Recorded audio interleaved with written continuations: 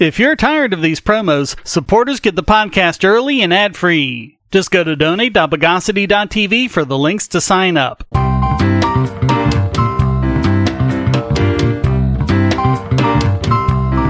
Welcome to the Bogosity Podcast for the week of July 21st, 2020, the podcast that's sitting on the dock of the bay.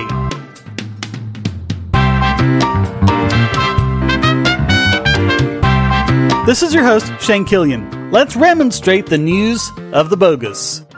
Back when the COVID-19 epidemic started, I covered stories about how we need to be careful about the interventions we take because those can have side effects that may be as bad as what the virus can do. Since then, we've covered several stories showing the toll the COVID interventions could be taking, and now we've got another one. Experts in the UK are warning that delays in cancer diagnosis and treatment could result in an extra 35,000 cancer deaths that otherwise would have been prevented with early intervention. There have been 45,000 deaths in the UK from coronavirus. That means that this one intervention alone could result in over 3/4 the amount of deaths caused by COVID-19. All of the others combined wouldn't have far to go to put it over the top for the interventions to cause more deaths than the virus itself. The NHS, in the name of fighting the pandemic, has been putting the kibosh on routine cancer screenings, urgent referrals, and treatments to give hospitals more of an opportunity to deal with COVID patients. The Healthcare Research Hub for Cancer modeled various scenarios for hospitals getting back to routine levels of care and came up with a disturbing scenario. Brickbats to the BBC. Their headline reads, Coronavirus could cause 35,000 extra UK cancer deaths, experts warn. That is wrong. It's stating that it's SARS-CoV-2 itself that is causing cancer. It isn't. This is due to how the UK Health Services is responding to the pandemic. According to lead researcher Professor Mark Lawler, quote, Initial data that we got was very worrying to us. Anecdotally, people have been telling us there were problems, but I think the critical thing was being able to actually have routine data from hospital trusts. Obviously, scientists like to be in the right in terms of their analysis, but I hope I'm wrong in relation to that. According to clinical oncologist Professor Pat Price, quote, The guidelines for radiotherapy in COVID-19 advised people to delay and avoid radiotherapy in some circumstances.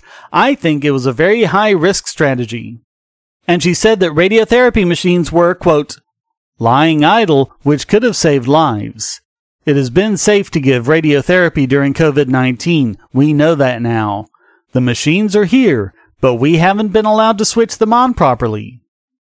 Peter Johnson, a director for the NHS who was responsible for drawing up the COVID-19 guidelines, said that they hope to get services back to normal by the end of the year. The problem is, the number could easily double by that time. He said, quote, This wasn't a kind of attempt to police who should have treatment and who shouldn't. It was more an attempt to try and help people think very clearly. Well, you weren't thinking clearly, were you, Johnson? No, you were just jumping on the fear-mongering bandwagon instead of taking rational steps to make sure that people could be protected from COVID while services continued. You didn't even consider the deaths that would result from the denial of services. The main problem is, absent analysis like this, these deaths are the unseen. These people would be gradually dying of cancer over the next several years, and therefore it would ordinarily be difficult for it to show up in the statistics. But their lives matter too.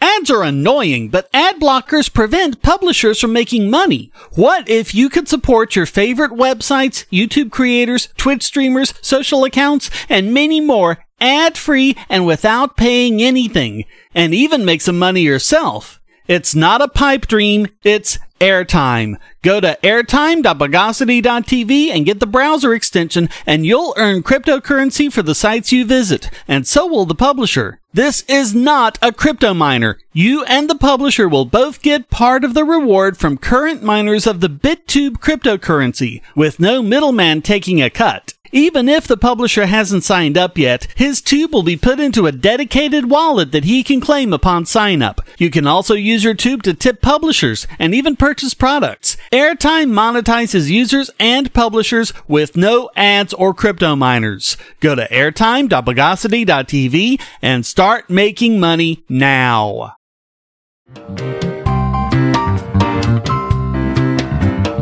So we have another Supreme Court ruling, and this one has spawned way more fear-mongering than it should from both sides.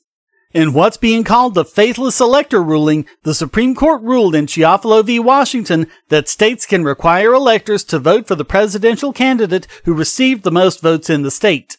All this did was maintain the existing precedent. Although it's still a bad idea, the way it works is voters vote for a slate of electors in their state. Those electors go on to elect the president.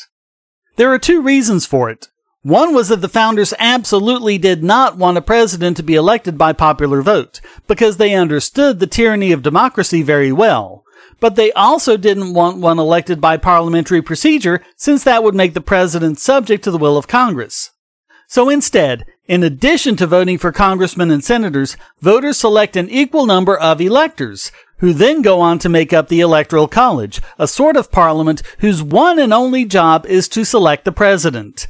This avoids the problems of direct democracy, while also avoiding the problems of parliamentary selection. The other is to correct for any issues that arrive after the election. By the time the electors meet and vote, they would have a lot more information about the candidates and the current political situation than the voters did back on election day. If there's a sudden scandal, they can change their vote to a better candidate.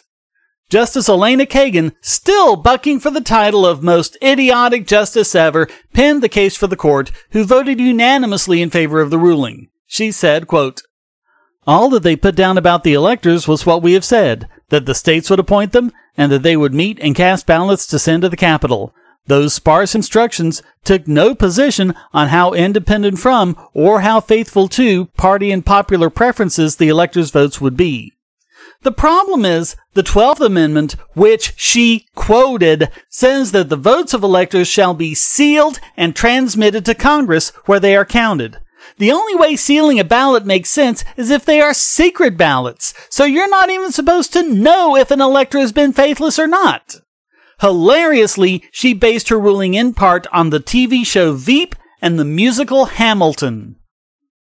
Of the electors, she said, quote, "They have no ground for reversing the vote of millions of its citizens." But what she didn't seem to consider is that this is what the current status quo of winner-take-all does. In my home state of North Carolina in 2016, there were some 4.7 million votes cast for president. 2.4 million went to Donald Trump, and 2.2 million went to Hillary Clinton. So even if we don't consider the votes that went to Gary Johnson, that means that if the electors represented the vote of their citizens, then 8 of North Carolina's 15 electoral votes should have gone to Trump, and the other 7 to Hillary. Instead, Trump got all 15. So does that mean those 2.2 million votes for Hillary were reversed by Hagen's so-called logic? She doesn't have the first clue why the Electoral College exists or how it works today. With that said, the ruling is pretty much a nothing burger. All it does is keep things the way they are. But you have all the misrepresentation in the media from both sides giving people the wrong idea. For example, the headline in the New York Post reads, "Supreme Court rules presidential electors must back their state's popular vote winner." That is not what was said. The ruling said that the states can require that their electors back the winner, not that they have to. States can allow for faithless electors if they want. It's interesting that the Supreme Court even bothered to hear the case, even though this was due to just 10 faithless electors in 2016 who didn't even come close to reversing the results. In fact, the only time in American history that faithless electors even mattered was in 1872, when Democratic voters chose electors for Horace Greeley, who died before the Electoral College voted. The electors' votes went to different candidates, but it didn't matter since Ulysses S. Grant easily had enough electoral votes to gain the majority. But think of all the valid and important cases the Supreme Court just denied cert for. And this is the one they heard? Only to change nothing?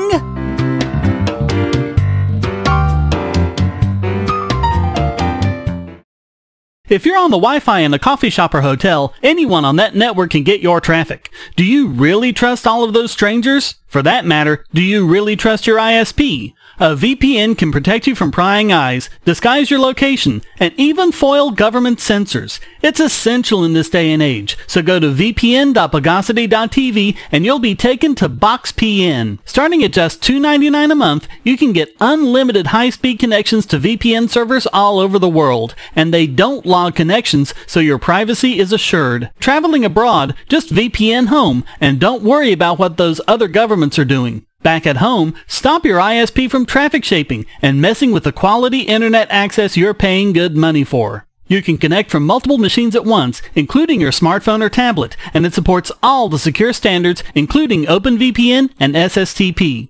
Bypass censors and surveillance with your own secure VPN connection. Go to vpn.bogosity.tv.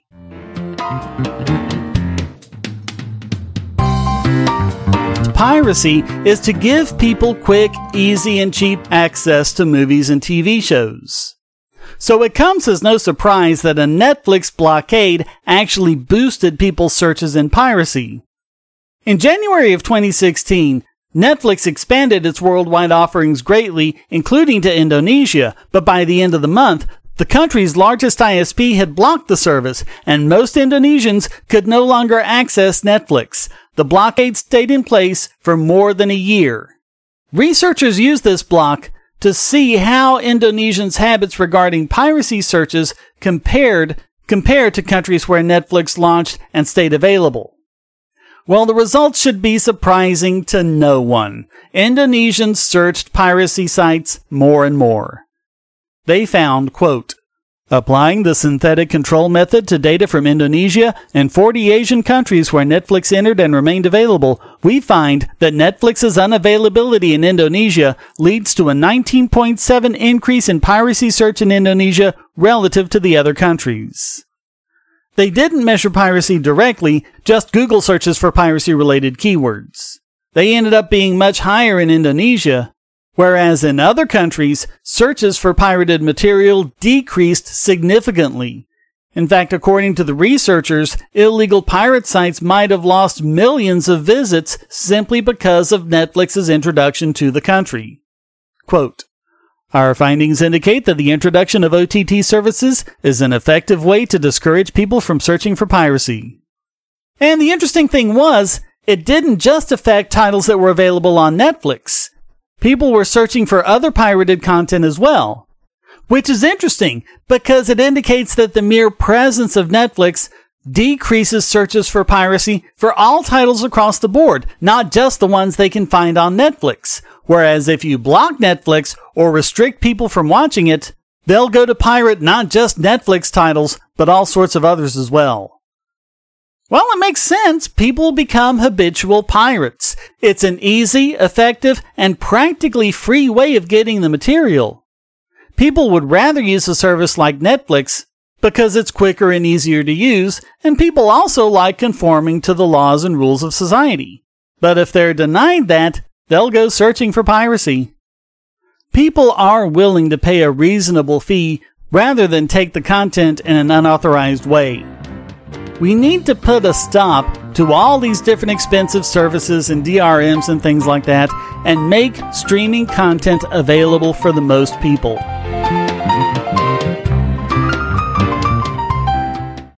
We live in a world where light bulbs connect to the internet, and recent attacks on them prove that your online security is under threat like never before. Not only your websites, but the internet-enabled devices you buy. And the biggest problem is weak passwords. That's why you need LastPass. LastPass allows you to randomly generate strong, unique passwords on the web and on your internet-enabled devices, all protected by one master password. LastPass sets up in minutes and gives you secure automatic logins throughout the web, synchronizing across all your browsers, all your computers, and even your mobile devices, at home, at work, or on the road.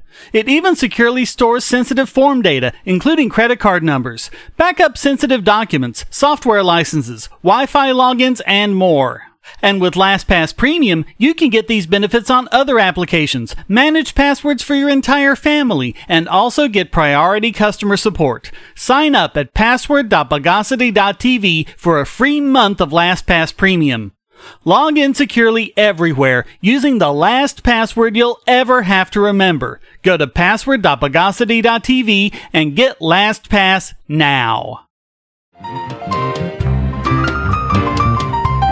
And now it's time to deauthorize this week's biggest bogon emitter.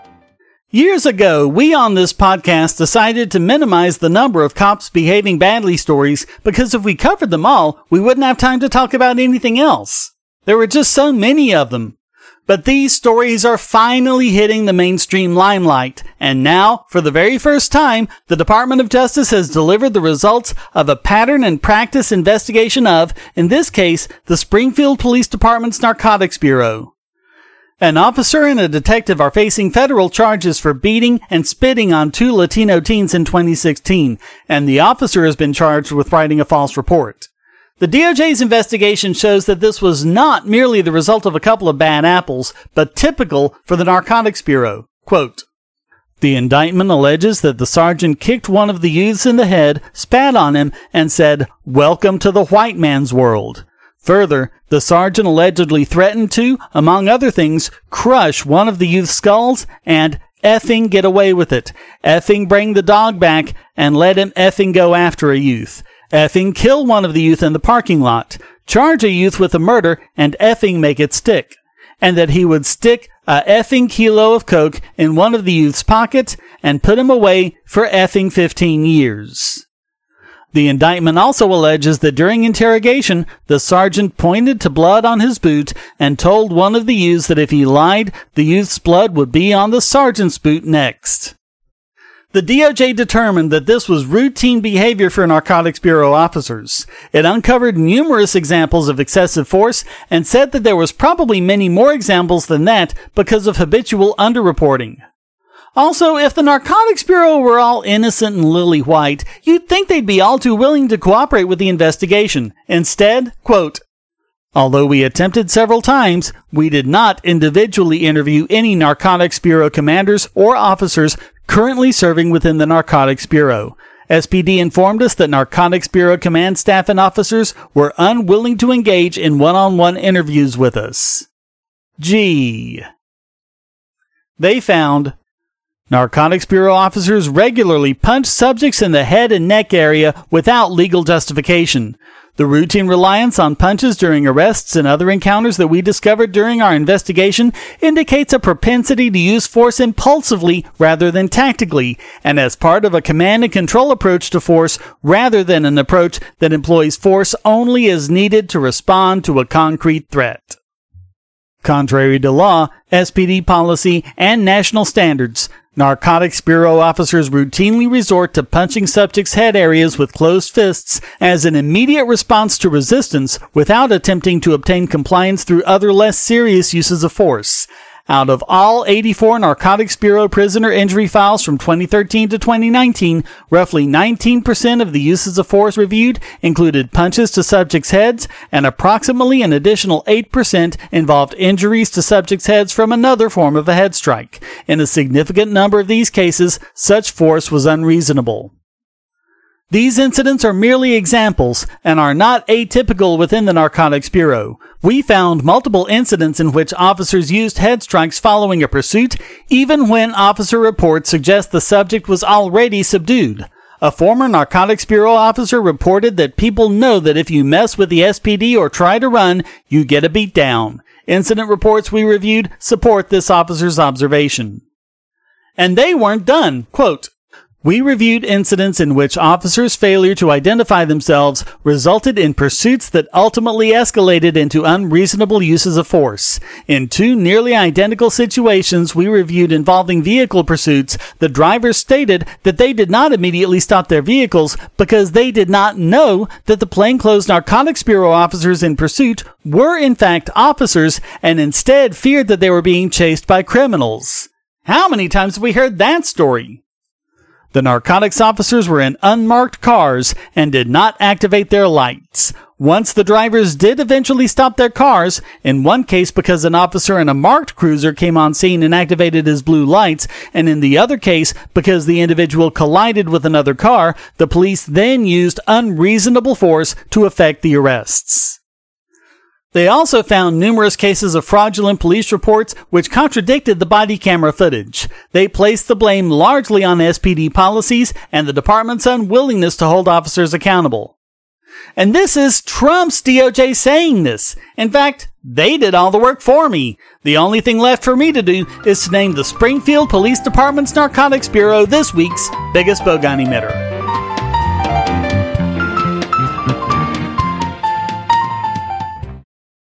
I want to tell you about the eyeglasses I've been wearing for years. As people can see on my videos, I have a very strong prescription, which makes glasses more expensive, especially when I need computer glasses, reading glasses, prescription sunglasses, and most expensively, progressive lenses for general everyday wear. To save money while still getting quality glasses, I get them from Firmoo. In fact, I just got a pair of progressives with high-index aspherical lenses and a nice pair of frames my wife loves for just over $100. It would have been $500 to get them through my eye doctor. Not only do they look good, the glasses are durable. I've worn many pairs for several years without problems. All orders come with a 30-day return policy, a 3-month warranty, and one-on-one customer service. Go to Firmoo, that's FIRMOO.Bogosity.tv anytime you need quality glasses at a low price. Once again, that's Firmoo.Bogosity.tv.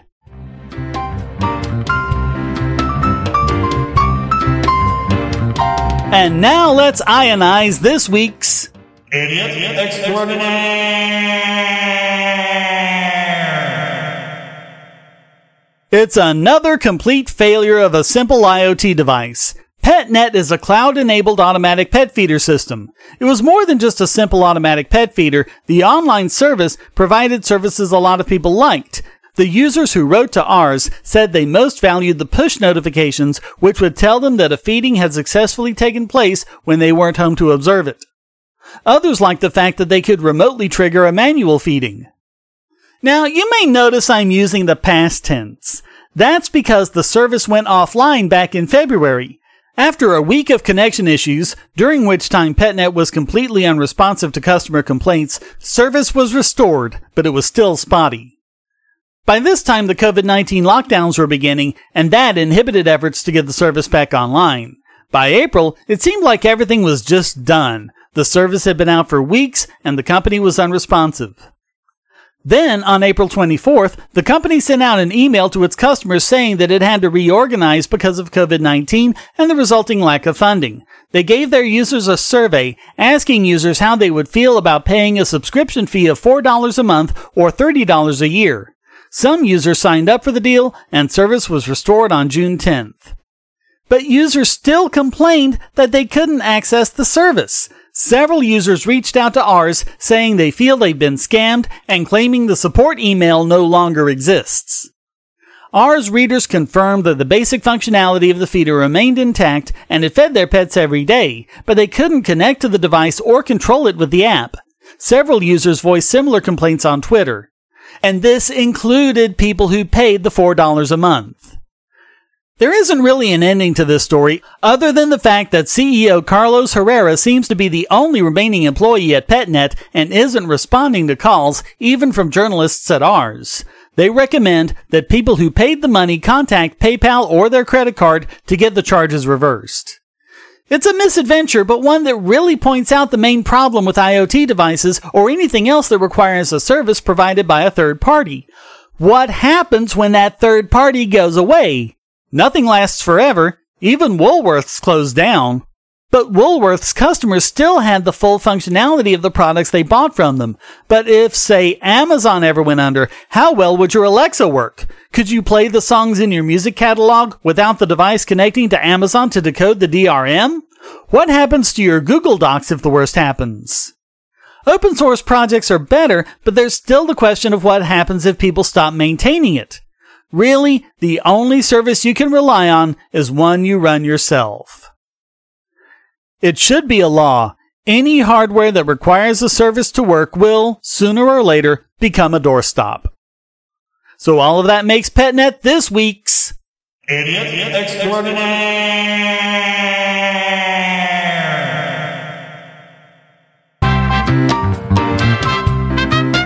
Well, that wraps up this. In a hurry, Sally? Pop it into this time-saving microflame oven. Cook a whole turkey in just under a day.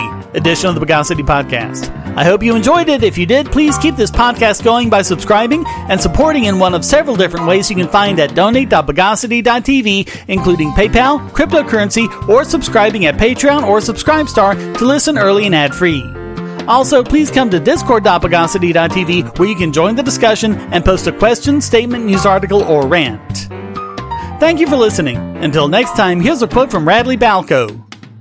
Police today embody all of the threats the founders feared were posed by standing armies, plus a few additional ones they couldn't have anticipated. The Bogosity Podcast is licensed under Creative Commons Attribution, Non-Commercial, No Derivatives 4.0 International License.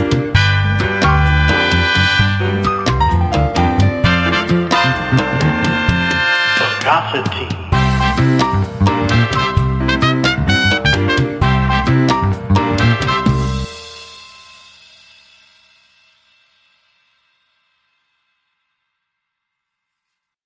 Do you have children, or nieces or nephews? Are you homeschooling, or just want to counter some of the socialist indoctrination most children get in school? If so, go to bogosity.tv/TuttleTwins, and you'll be taken to a website where you can get some great books for elementary-aged children.